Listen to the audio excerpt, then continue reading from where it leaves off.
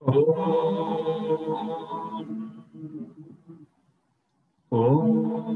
Sahana Bhavatu Sahanau Punaktu Sahaviryam Karavavahai Tejasvinavaditamaस्तमाविद Vishavahai. Om Shanti Shanti Shanti. Welcome everyone to today's class. So before we begin, last week Vijay Bhai asked a question which I did not answer fully, only because I did not want to go off topic. So I thought I'll take it up today before class. Can't remember in which context I said that we're all living in misery, but we don't realize it. To which Vijay Bhai asked, please correct me if I'm wrong, you asked that people in the world living in third world countries, poverty, hunger, how should we look at them? Is that correct? Vijay Bhai? Do I remember correctly? Yes. Okay. Why so much suffering when why they're going through all these stages, or why they're experiencing all this? Okay, great. So I will ask the group how should we view this situation? Anyone? How should we view, based on what we've been discussing in this chapter? How should we view this situation? People are suffering all over the world.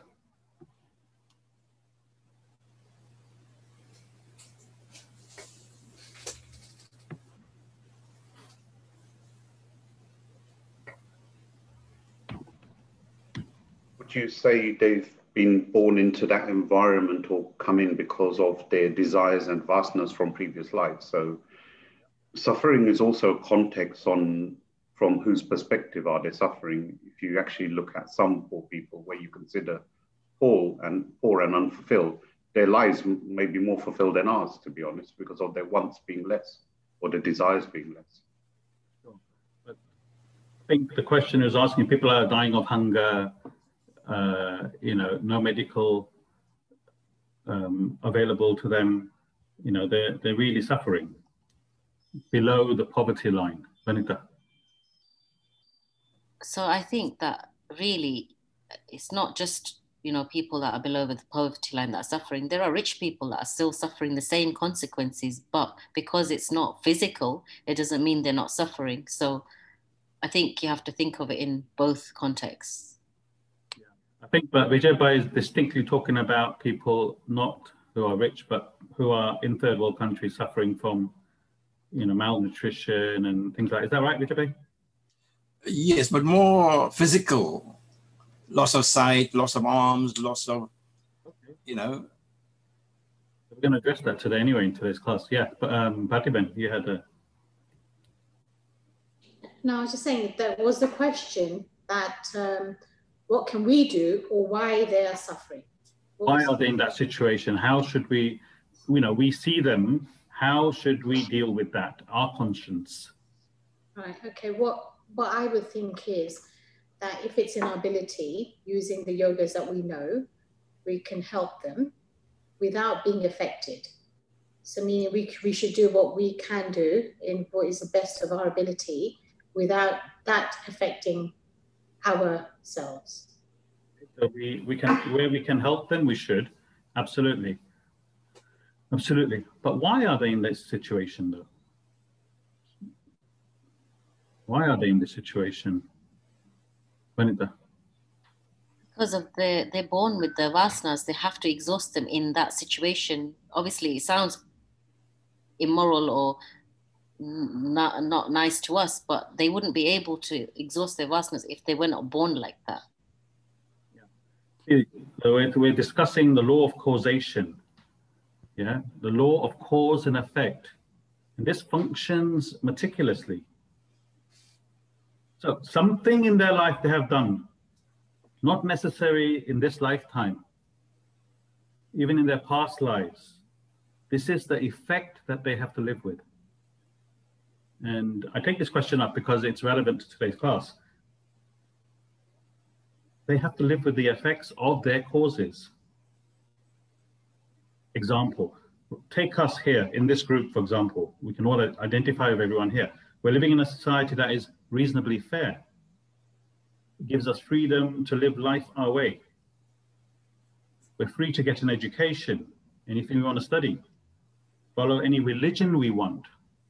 Yeah, a lot of places, they're not allowed to do that. Gives us freedom of speech, freedom to be who we want, whatever profession we want. Freedom to earn whatever we want. With our passport, we can travel to nearly any country in the world we want. We're all privileged to come across this knowledge. We're studying, chance to study it from home. You don't know how lucky you guys are that you can sit at home and have this knowledge at home. You have no idea. So what cause we must have put in our past to be blessed with all this? Think about it. What cause you must have put in to be blessed with all this? If you look at it in this way, with the law of cause and effect, you understand what is going on in life. We can sympathize, feel for the less fortunate, by all means. Help them if we are able to, as Bhaktiben said. That's all we can do. They have to go through the consequences of their previous actions,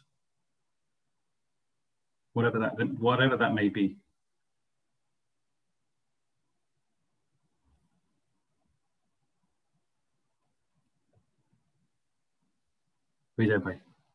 Make sense? Yes, this is the material side of it, the physical side I was talking about. So if there was a God, the first question I used to ask everybody, where is God? Yeah, why is this all people suffering at the moment? Yeah, so those were the kind of questions I was asking before this class. Okay, so if anybody talks about God, the first thing I would have said, where is he? Yeah, and why would the world be suffering at the moment? The world is left to its devices. See, if God was acting in everyone's life, everyone was spiritually self-realized souls, yeah, but they're not. We have the freedom to do what we want, behave how we want, act how we want. He's given us that freedom. So therefore, we have to deal with the consequences of that, because not everyone makes the right choices in life. So when we look at the disabled person, what do we say? That's his destiny, that's his karma. That's his karma. Yeah. That's his karma. So we say bad luck to him. Is that what we say? We don't say bad luck to him. We philosophically understand that the reason he is in this condition is due to his past actions. Yeah, let me give you some example. Recently, yeah, cause and effect, this is how it works. What's happened recently, Jeffrey Epstein, own island, rich, friends with ex-presidents, uncontrolled desires. He broke the law, had to deal with the consequences of his actions. Where is he now? Locked up, yeah. Yeah, he's committed suicide. Yeah. His partner, Miss Maxwell, same thing. In fact, those who remember her father, you probably remember, Robert Maxwell, one of the most powerful men in the UK. He owned the Daily Mirror. He did terrible things, stealing money that belonged to others. What happened to him? Some say he committed suicide or fell off his boat, but he died. You can't get away with anything in life. This is the point we're making. Maybe from the law of the land you might get away with, yeah? But not the law of cause and effect. This is the point. Yeah, you may get away with it. The law doesn't catch up with you. You're too smart for the law, but not with cause and effect. So that's why they say, be careful what you wish for. Be careful what you desire. And that's why we have the scriptures which teaches us the correct way to live our life as a human being. If you follow the scriptures, act accordingly, only good things will happen to you. But if you behave negatively, then negative things will happen. So when you see people who are in a dire situation, you sympathize, but you understand this is the effect of their causes that they have created themselves. You may empathize with them, but there's nothing more you can do. Yeah, Ronabin.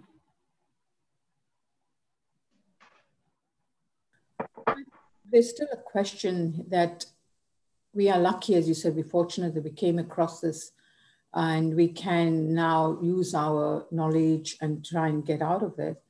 But what about all those people who haven't managed to come across this? How will they get out of this? They will, when they get to that stage, yeah, then they will get out of it when they're ready. Very unfair though. The balance is not like, you know, if there is a God, you think he should be the, we always talk about a very forgiving God, a very kind God, and why shouldn't, I feel as though I quite accidentally, this happened to me last year when I came across this, I hadn't known about it. And so it seems unfair that just a handful of people are ever going to get this chance to be on this path when there's thousands and thousands of people not going to get millions. This. Millions. Millions of people. Billions, yeah. It's so unfair. Who's to say what's fair and unfair? Okay, you called 1 million people here. How many will stay in the class? Look how many people are here, first of all, 30 people, 35 people, yeah? Because if you're not ready for it, if your vasanas aren't there for it, you haven't put the right cause in the past, you're not going to get it. It's not going to come in your life.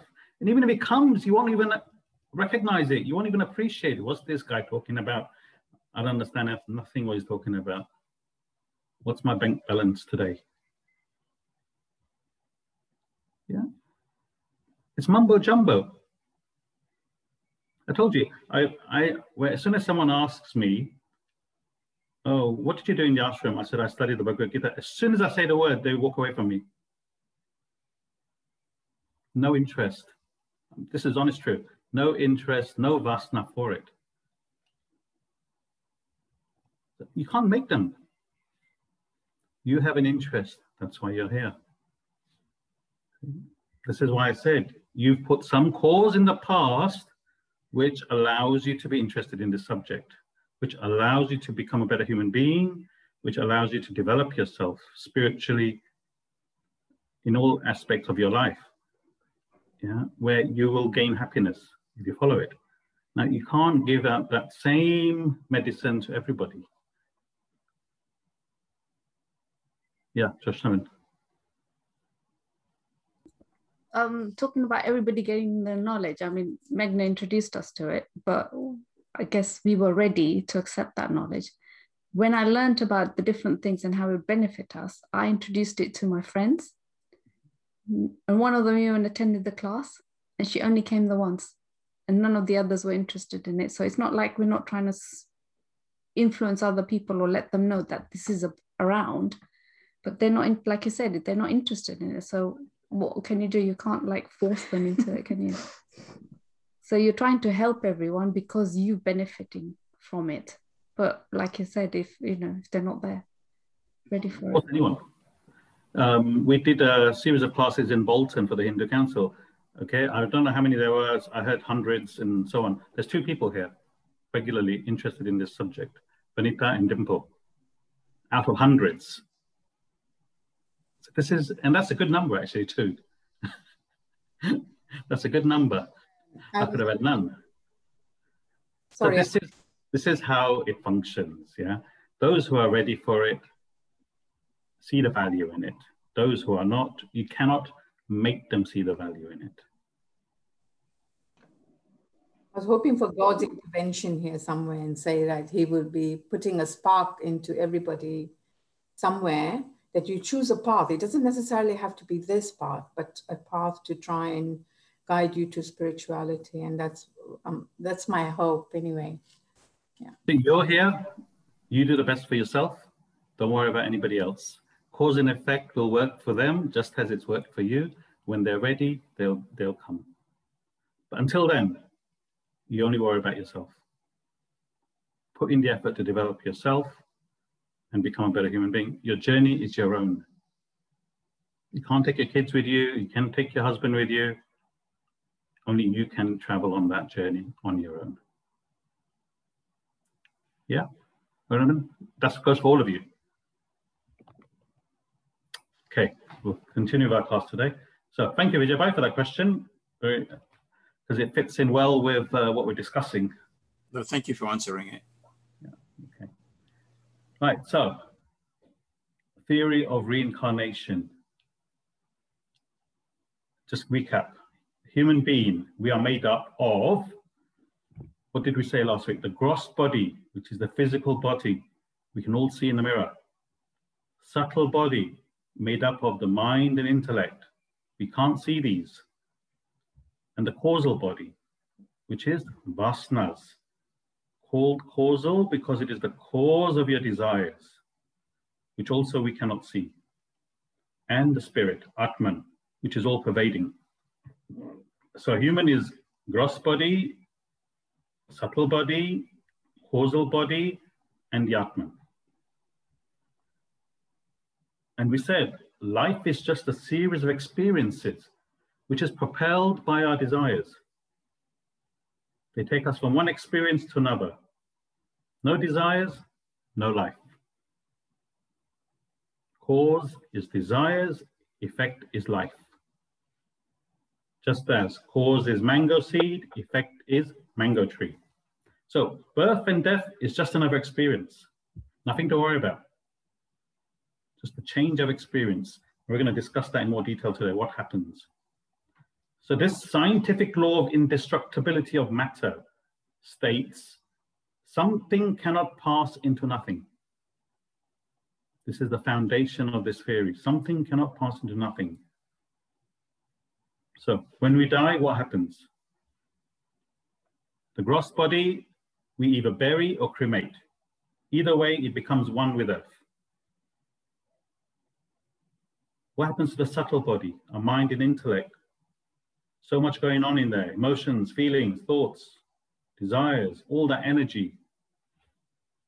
So this law applies to our subtle body as well. Our intellectual and mental energy must also go somewhere. It can't suddenly disappear when we die. So in the world, every day, there are so many people dying. Where does all that energy of the mind and intellect go? All those unfulfilled desires, where do they go? Same time, every day, there are so many babies being born. Energy cannot be created from nothing. Where does the subtle body, textures of the mind and intellect, the desires of the newborn come from? So these great sages, thousands of years ago, investigated this phenomena. What was going on in the world? People were dying, there was death, and at the same time, children were being born. There was life. So they connected the unfulfilled desires of the dead to the desires of the newborn. This satisfies the law of causation that governs the world. It satisfies the law of indestructibility of matter, that matter cannot go into nothing. And it satisfies the law of karma. So life continues through this cycle of birth and death due to cause and effect. And this cycle will only stop when all of our desires have been removed. How? Either through knowledge or experience. And when there's no desires left, this is the state of self-realization. So this is only a theory and cannot be proven scientifically, but it is as close as we can get to coming to explain what is going on with life and death. And we said it is a child that decides the parents that it was born into. It is our vasanas, our desires that propel our life. So therefore, it would be correct to think that our vasanas decides where we should be born, what body we should be born into, what parents to be born, what environment to be born into. Because only then it can satisfy and exhaust the vasanas. And finally, we said, you might be feeling that the world is not catering to your desires. Why is that? Can you remember? You're saying it doesn't cater to my desires. I didn't wish for this, Vijay. I didn't wish to be poor. I didn't wish to be blind. Why is that?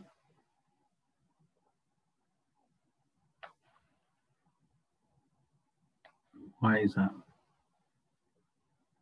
Why do you feel that this isn't what you would have desired for? My desires aren't being fulfilled.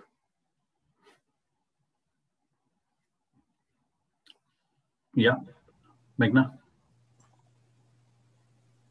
Is it because you don't know what desires you came with? So you don't know which ones are sort of governing your life at the moment? Absolutely. What were you going to say? Same thing. It's not one desire that decides our life. It is our total desires. Remember that graph? The resultant desires of the many desires, all of which are made up of various strengths and direction that operate and decide what course our life takes.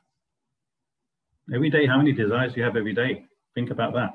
Thousands of desires operating throughout our life. And these desires are pulling us in all different directions. Remember that graph with arrows going in all directions? Could also be desires from our previous lives, not only this life. So all these different desires put together propels our life. Which explains why our life may not be going in a direction towards one particular desire. Instead, we feel that life is taking us against our desires. I want to be rich, but I'm poor. I want to be white, but I'm black. I want to be a woman, but I'm a man. That's why. Resultant desire. Any questions so far? Because we're going to continue from this point now. Everyone understand? Yeah? You have a question? Sil has a question. 1 minute. Go on. So if we don't know what desires we have, how can we work on reducing our desires? Because the ultimate is that we reduce our desires in order to spiritually develop more. But if we don't know what they are, how can we reduce them? Yeah. Did everyone hear that? If we don't know, how can we reduce? Anybody has an idea? She says, if we don't know what desires we have, how can we reduce them? Yeah, Meghna. I think we mentioned this before in saying that we don't know what we came with. So there's not really much that can be done about that. And from now on, with the knowledge that we have, we can change or have the ability to change our future essentially and our next life from now on. So we're sort of starting at zero right now. Law of destiny. Remember we said what we are right this moment in time, we cannot change. That's all the past causes we put in. The effect is who we are today, right this minute. But we have the law of karma functioning as well, which gives us the freedom, the free will to choose our future, what desires we entertain. And if you follow the spiritual scriptures, the 3 yogas, Bhagavad Gita, which we're going to study next, then that will direct you to reduce your desires.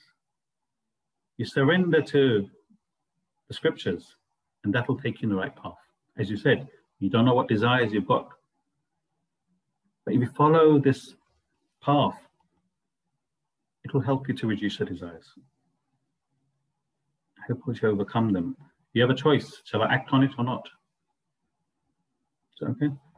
You don't know what you have, what desires you have. So would a higher desire not just automatically reduce lower? The higher desire will reduce the lower, which is what the spiritual scriptures, we say if you follow the spiritual scriptures, that you're already having a higher ideal. I want to live by what the Gita says, what Krishna says. He's not going to teach you, he's not going to tell you how to be living life negatively. He'll only be telling you to live life positively. So that's a higher ideal I surrender to. So that's a higher ideal. And the higher ideal, if the desire is strong enough, it will eradicate all your lower, grosser desires. This is how it functions. But you have to have that strength, that conviction. This is how I want to live my life. Gradually, slowly, it will happen. Is that okay? So you have a higher ideal.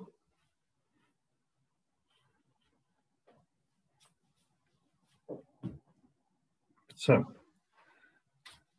the point we finished was the fact that it's not one desire, but multiple desires, all the past desires that propels your life. Yeah, so that's the point we stopped. So we'll take up the next paragraph. Meghna. Besides the above analysis and conclusion, it would be interesting to observe what exactly happens to a person at death, to his gross, subtle, and causal bodies, and Atman, the self within. It is obvious that the physical body has not gone. It lies there. And the Atman, of course, cannot go anywhere, since it is all-pervading. It exists everywhere. Being so, it should exist in the dead body as well. Besides, movement of an object is possible from a place where it exists to a place where it is not. As the Atman pervades everywhere, there is no place where it does not exist. Hence, it cannot move. Thus, the physical body of the person and the Atman are very much there at the time of death. It is only the other two components of the individual, viz., the causal and subtle bodies, that move out. Therefore, the transference of the causal and subtle bodies from one gross body to another is designated as the death of the former body and the birth of the latter. This explains what happens when a person dies. If we examine, it's saying Atman is all-pervading. What does all-pervading mean? What does all-pervading mean? It doesn't die. It doesn't die. It has no birth or no death. Okay. What does all-pervading mean? It exists everywhere. It exists everywhere. Atman is considered all-pervading. This is actually the definition of God. God is all-pervading. So, an all-pervading entity, God, Atman, cannot move. Since movement is only possible from a place where an object is to a place where it is not. And if it's everywhere, it cannot move. This pen is in my left hand. I can shift it to right hand because it is not there. So it's moved. But when something is all-pervading, it is everywhere. So if it's everywhere, there's nowhere for it to move. It's considered immovable. You'll see this in the scriptures. When it describes Atman, it's immovable. It's all-pervading. This is what it means. So God is all-pervading. Atman is all-pervading. So there's no way it can move to. So when a person dies, the body is there. You can see it. It's there in front of you. But Atman is also there. Since it is all-pervading, it's everywhere. So it's in the body as well. You're with me, yeah? Body is there, Atman is there. So what happens when someone dies? The causal and subtle body, that is transferred into the next body. Physical body is there, Atman is there. The causal and subtle body is transferred into the next body.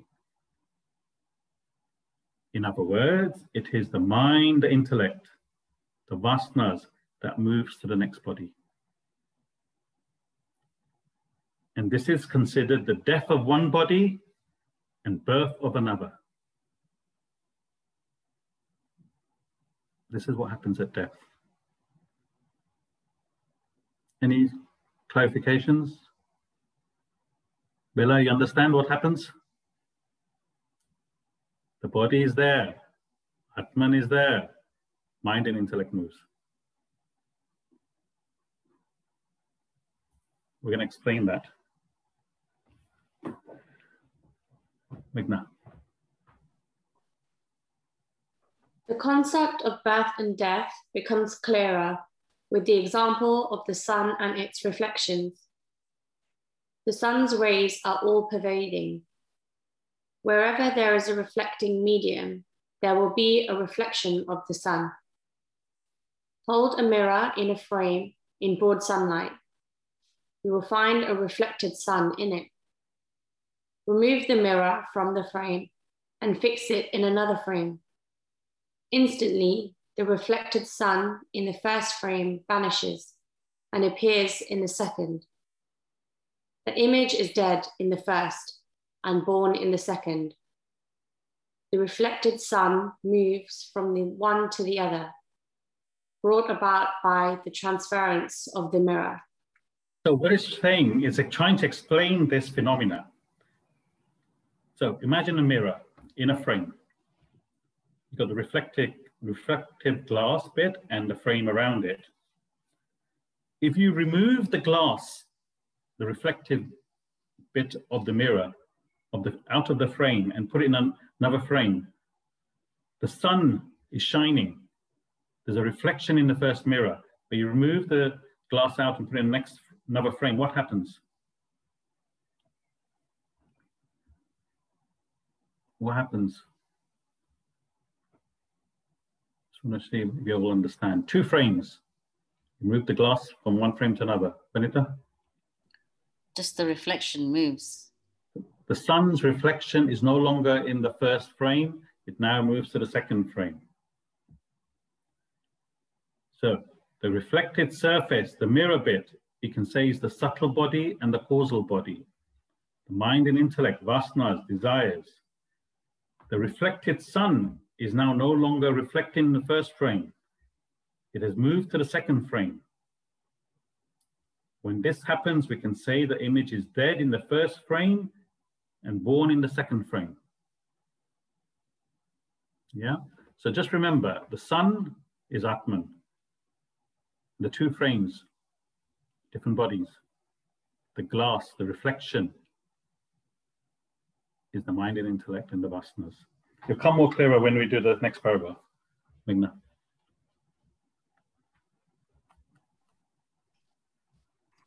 Equate the example to the phenomenon of birth and death.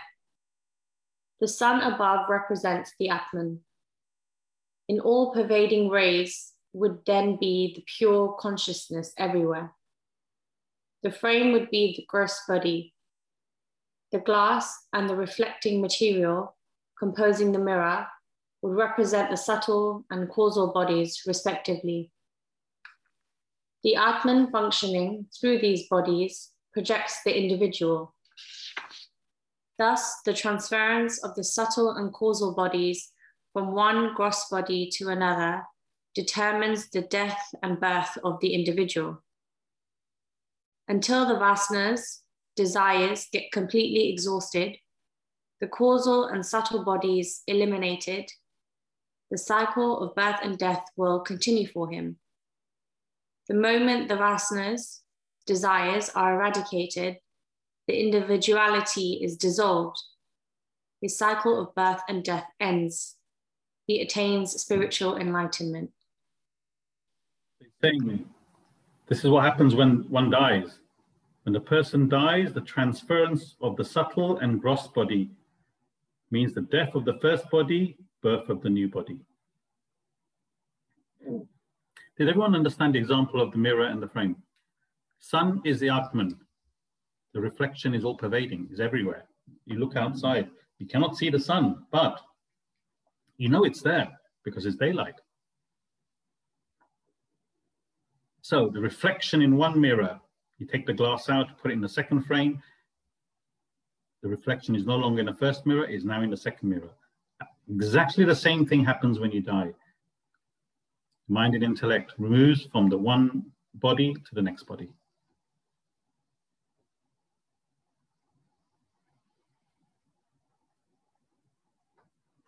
Death of the first body, birth of the new body. This is the cycle of birth and death. And this will continue happening until you have exhausted all your vasanas, all your desires. Only then, when you have achieved this, the cycle stops. Then we, the individual, no longer exist. We become one with Brahman, one with that pure consciousness. We reach the state of spiritual enlightenment. Any questions, Vanita?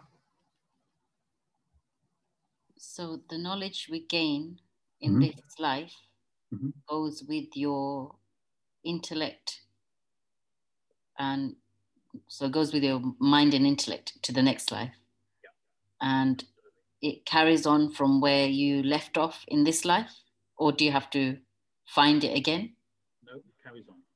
Okay. It carries on. Yeah, think about this phenomena. It doesn't come easy. Any other clarifications? Does everyone understand? Can you hear me? You can't hear me? Yeah. Does everyone understand this, what we've just talked about? Shilabin, make sense?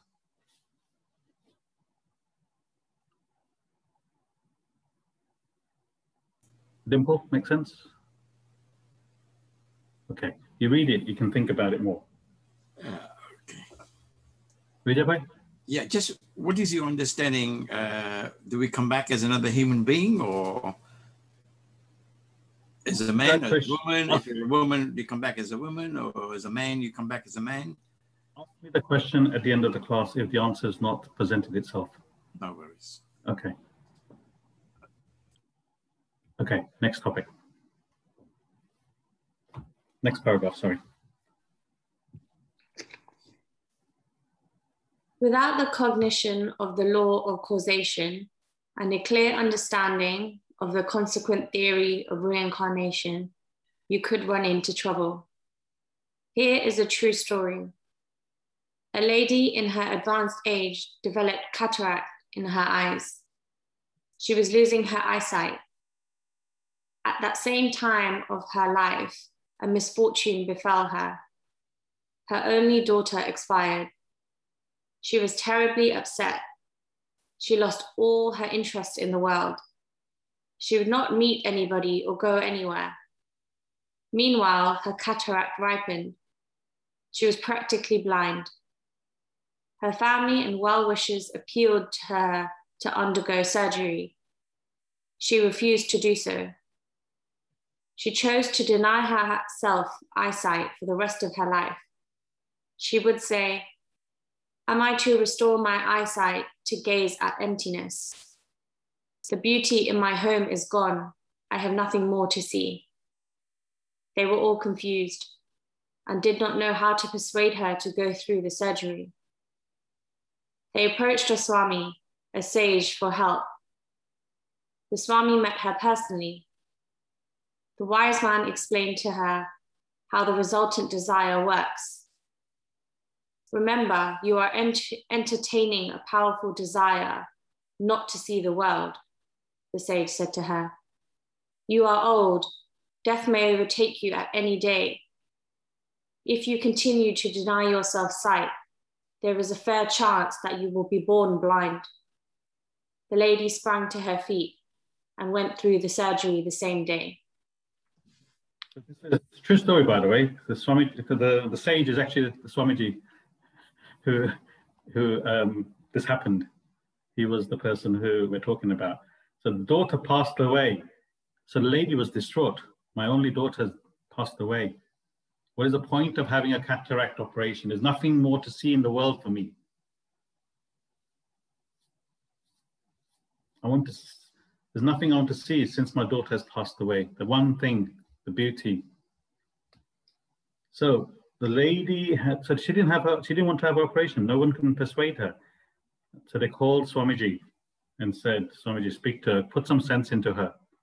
She doesn't want to have this cataract operation. So the Swami said, be careful, what we just talked about. Your desire is so strong not to see the world. There's a fair chance that in your next life you may be blind. If that desire is so strong, the effect of that will be that you may come back blind in the next life. So therefore, she didn't understand. So therefore, once she understood, she had the operation done. It gives you an idea of what we're talking about, cause and effect. Does everyone understand that example? Jashnabin? Okay, great. Next paragraph. A significant part of the episode is that a person could be born blind even though he does not desire it. The resultant of all his desires becomes the cause leading to that effect. Therefore, it would be in your interest to scrutinize at all times the type of desires you entertain. Avoid negative thoughts and desires. Try to turn them positive. If you practice that, you would not be a victim of self-inflicted complications in life.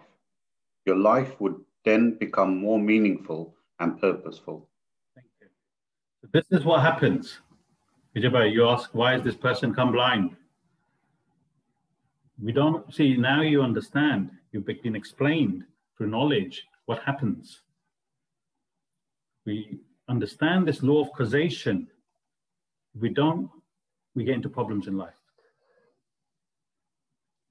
They're saying we need to examine the type of desires we entertain in our life. Even the thought. We should avoid negative thoughts, negative desires, turn them positive. What are negative thoughts? What are negative thoughts? When we say, I can't do this, I'm not able to do this, no, all this, the things that we put barriers in our thoughts are stopping us progressing. So everything, if you have positive thoughts, it's going to propel you, accelerate you to the higher in any form or any desires we do have. So all our desires should be very, very positive. And when we were young, our children, we always tell our children, don't do this. You can't do this. So we're instilling all the can'ts and don'ts. We're not instilling, you can do this or do it this way. So if we put all the positivity within ourselves, yeah, we can change our lives. Okay. But what are negative thoughts though? You've said positive thoughts are which propels you in life. But what I'm talking more grounded. What are negative thoughts? The negative thoughts about criticizing yourself. Maybe I can't. I'm this way. I don't like this, or another person as well. I don't like that or that, and look at them. That's all negative thoughts. Affects ourselves and them as well. And we get that back somehow. Thank you. What else? Any other negative thoughts? Vanita. Vanita. The selfishness in us. Selfishness, yes. Anything else? Anger, hatred, those kind of thoughts, yeah? Anything that creates thoughts that gives you a feeling of selfishness, jealousy, egoistic thoughts, I'm better than them. Yeah. These thoughts come up in our mind, all of our minds, yeah? Envy. These are thoughts that create agitations within us. Any thought that creates agitations is a negative thought. Who does they think they are? Who's getting agitated? You are, for that thought. How dare they talk to me like that? Who's getting agitated? not the person who said anything to you, but you, because of thinking in that way. Jealousy. These thoughts create agitation. So these are negative thoughts because they're creating agitations within you.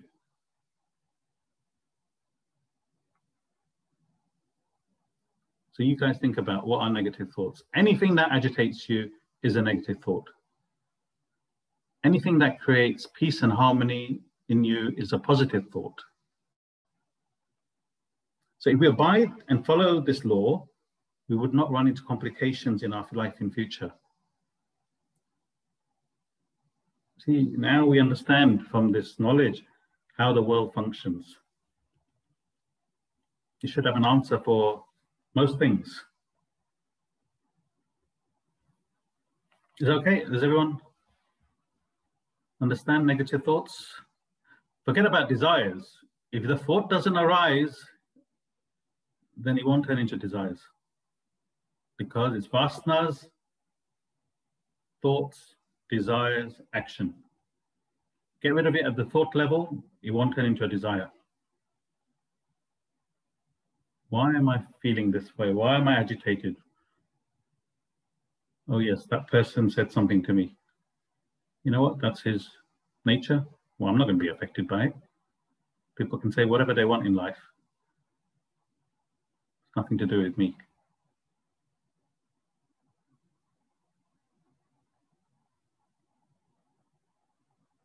Okay, next paragraph. Imagine a person who is brutal, bloodthirsty. He develops a passion for destroying, killing. He becomes a dangerous killer.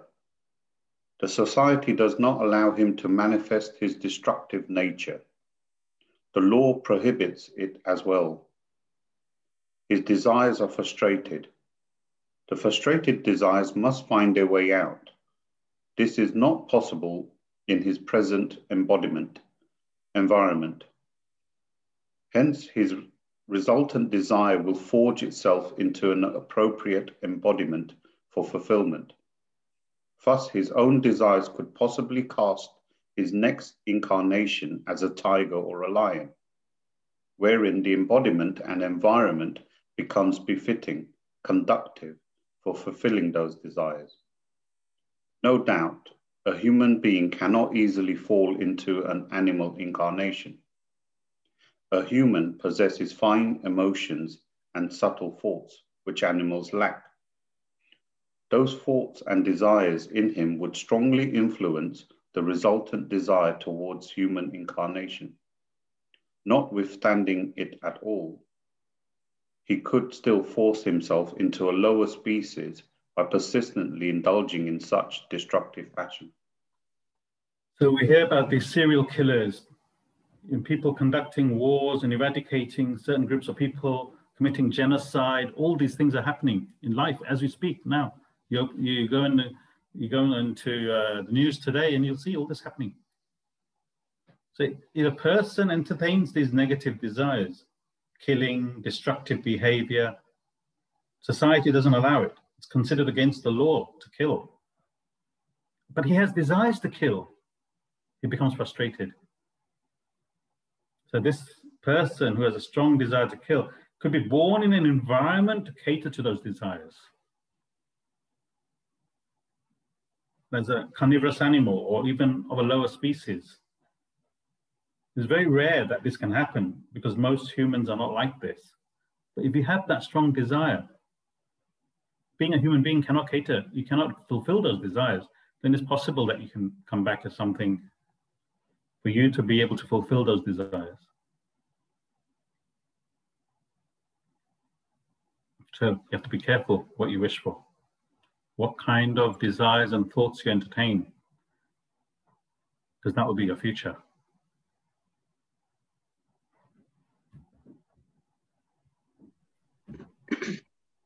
So in the Mahabharata, there was like a lot of killings going on. So does that mean that they have to lower species, come back?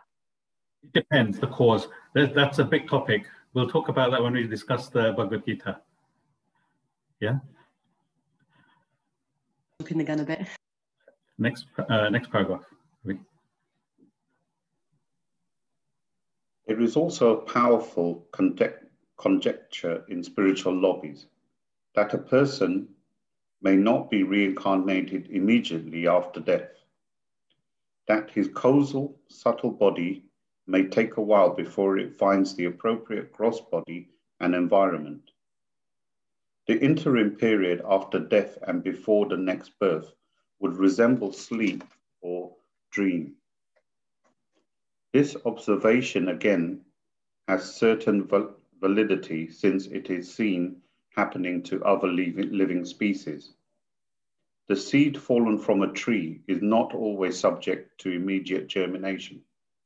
An egg laid by a bird takes time to hatch. So too a human may experience a period of sleep or dream before his next incarnation. So what it's saying is that someone asked a question, I think last week, I can't remember who. It might have been Rishi, I think. What happens? Do you immediately, when someone dies, is he immediately reborn? How long does it take? What happens? So it's saying that the spiritualists, they thought that you may not be reincarnated immediately after death. There could be an interim time in between. And if you look at nature, this happens around us all the time. A seed doesn't grow straight away. It takes time before it germinates. An egg, it takes time before it hatches. There's an interim period before it takes life. So it's saying, so similarly, a person, when they die, they may be in a sleep or dream-like state until a suitable body is available or the right environment is available. So there may be an interim time. We don't know how long that it may be before you're reborn again. This is what they're saying. Could be days, weeks, months, years, we don't know. And it's backing that up with what happens in nature. So it sort of makes sense. Any questions? So in our Hindu kind of scriptures, we do like Balmu and, month. What's that kind of helping for then? I have no idea. The month thing. All right, okay. I have no idea, seriously. An area I'm not familiar with. Rituals and ceremonies that are done, I'm not sure. But whatever it is, that person's already passed away. He has to live his causes in the effect. Whatever we do cannot make a difference to that. I don't know if that answers your question, Prabha. Okay, yeah. Whatever we do when the person's passed away, we can't affect it. Maybe it makes us feel better about it, that we've done our bit. But the rest is down to that person's vasanas and his past actions. But we do whatever we can. Is that okay, Prabha? Okay. Any other questions? And we'll take up the final paragraph.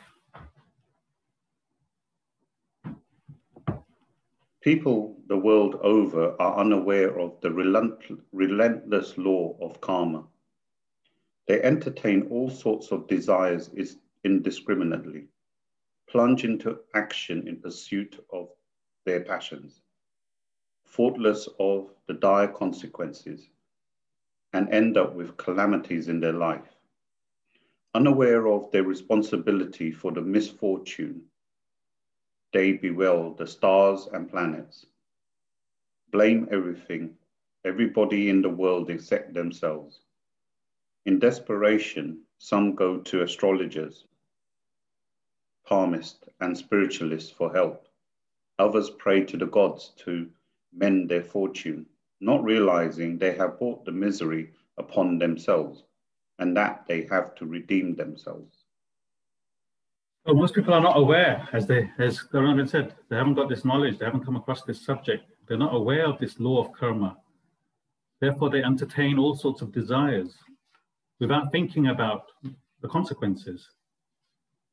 So when bad things happen to them, they blame everything, everybody, everyone. My stars are not good. This is a bad time for me. Why is this happening to me? They go to astrologers, pray to God. Why me?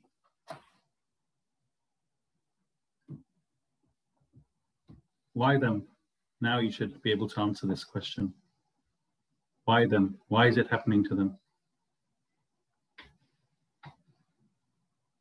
Vijay Bhai, why is it happening to them?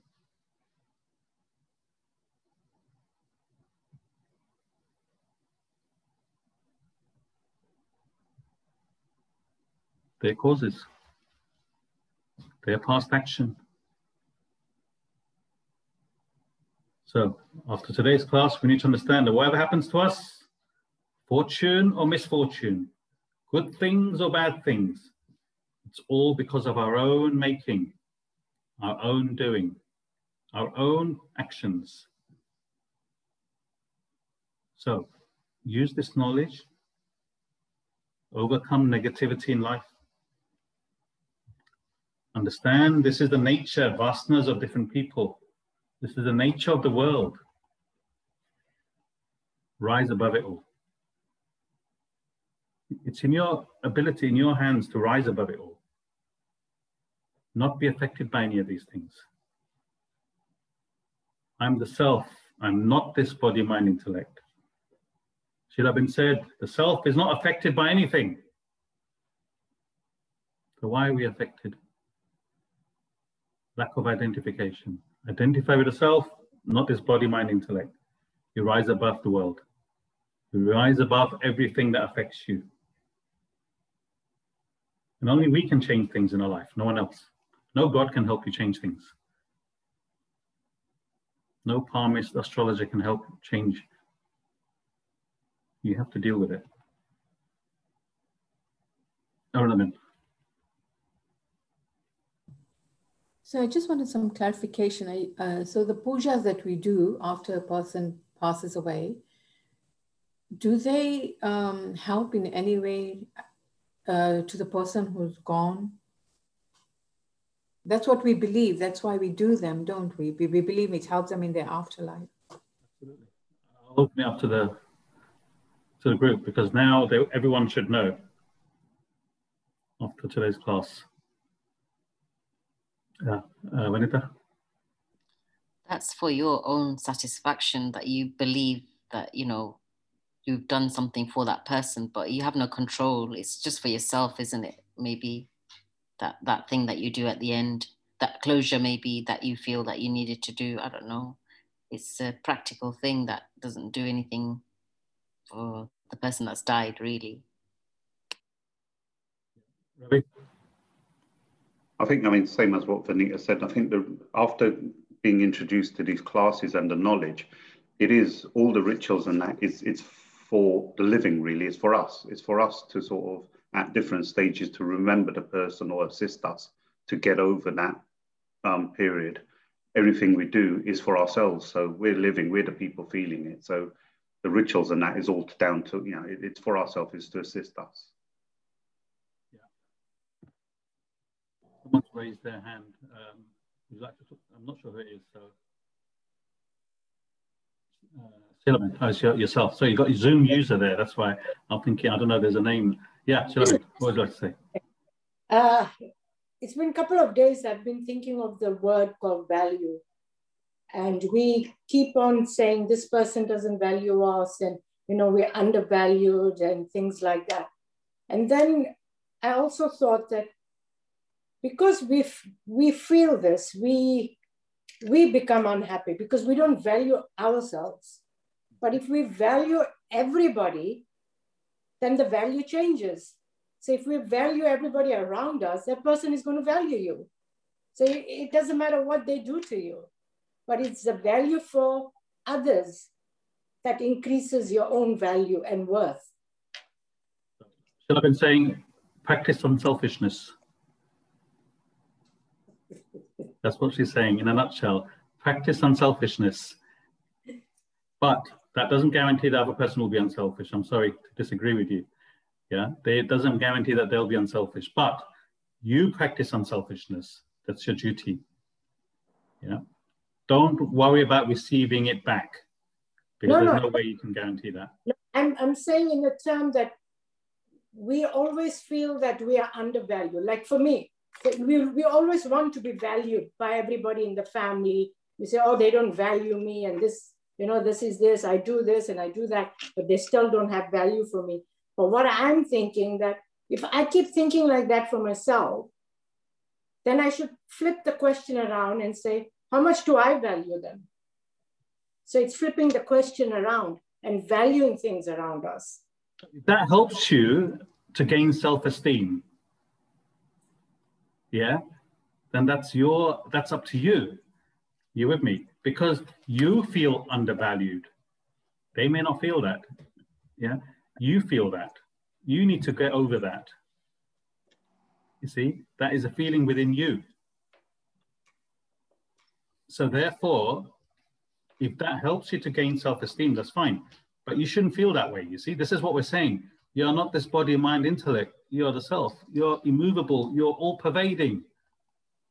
Why identify with things like that? People will act based on their nature. You have a job to do. You have to develop spiritually and become a better human being. That's it. Don't worry about what other people think and say. They will act based on their nature.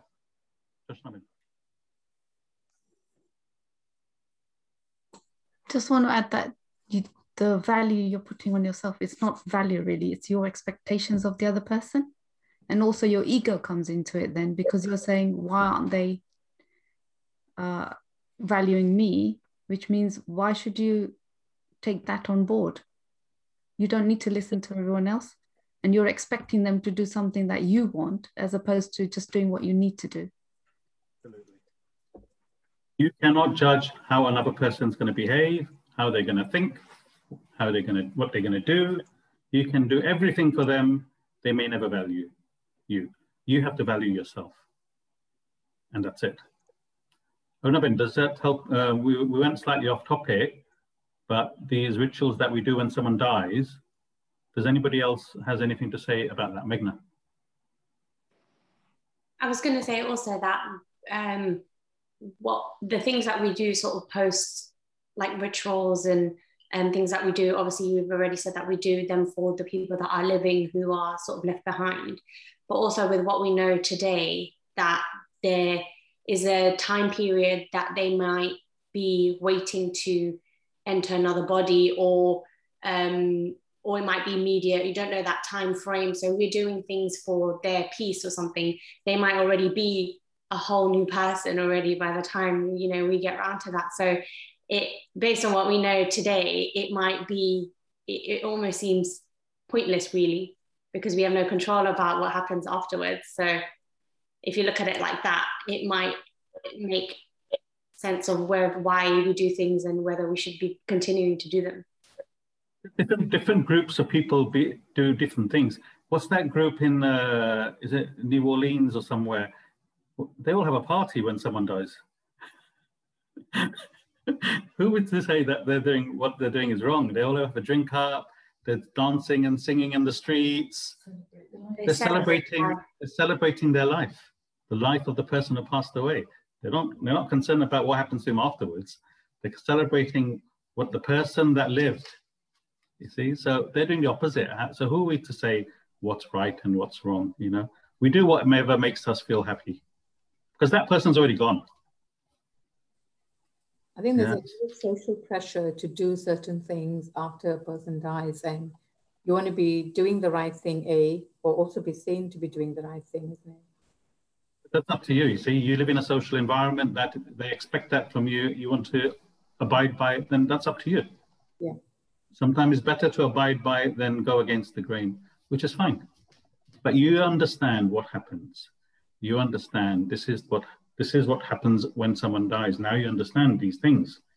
But you may still do it just to please other people, which is fine. There's nothing wrong with that.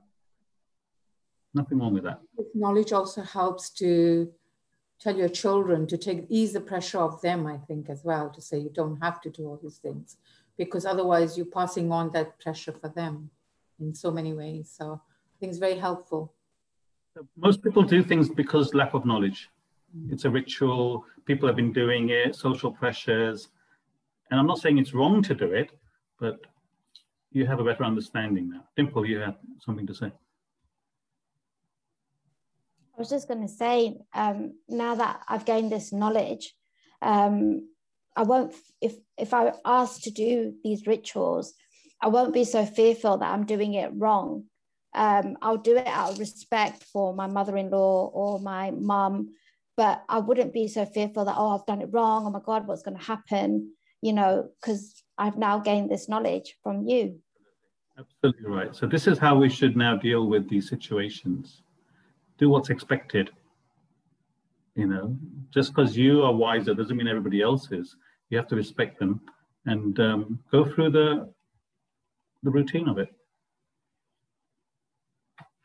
Sorry, Cyril had a question. No, I just wanted to say, if we're thinking about when the rituals were brought about, they were brought about in, you know, a country where we were from, and the body was cremated, if not on the same day, the next day, because of the circumstances, right, where the body would decompose very quickly. So if you're thinking about a family that has lost a near and dear one, their need for solace and comfort is quite high.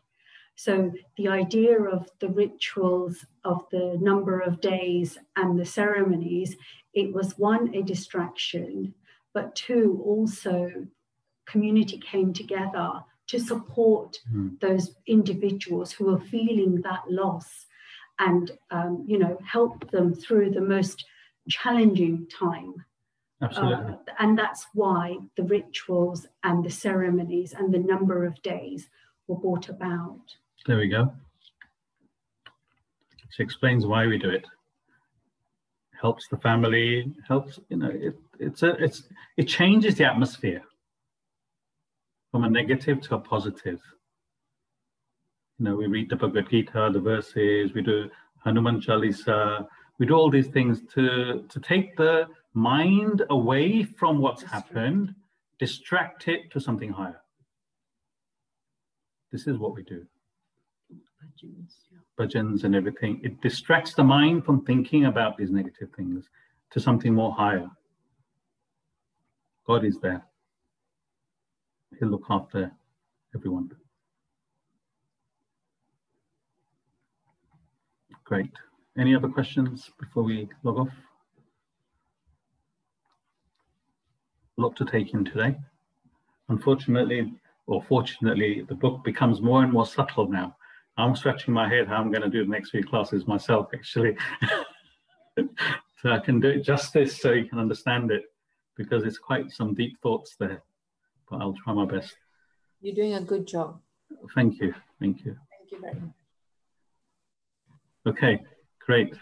Well, you enjoy the rest of the Sunday. Happy Holi, everybody.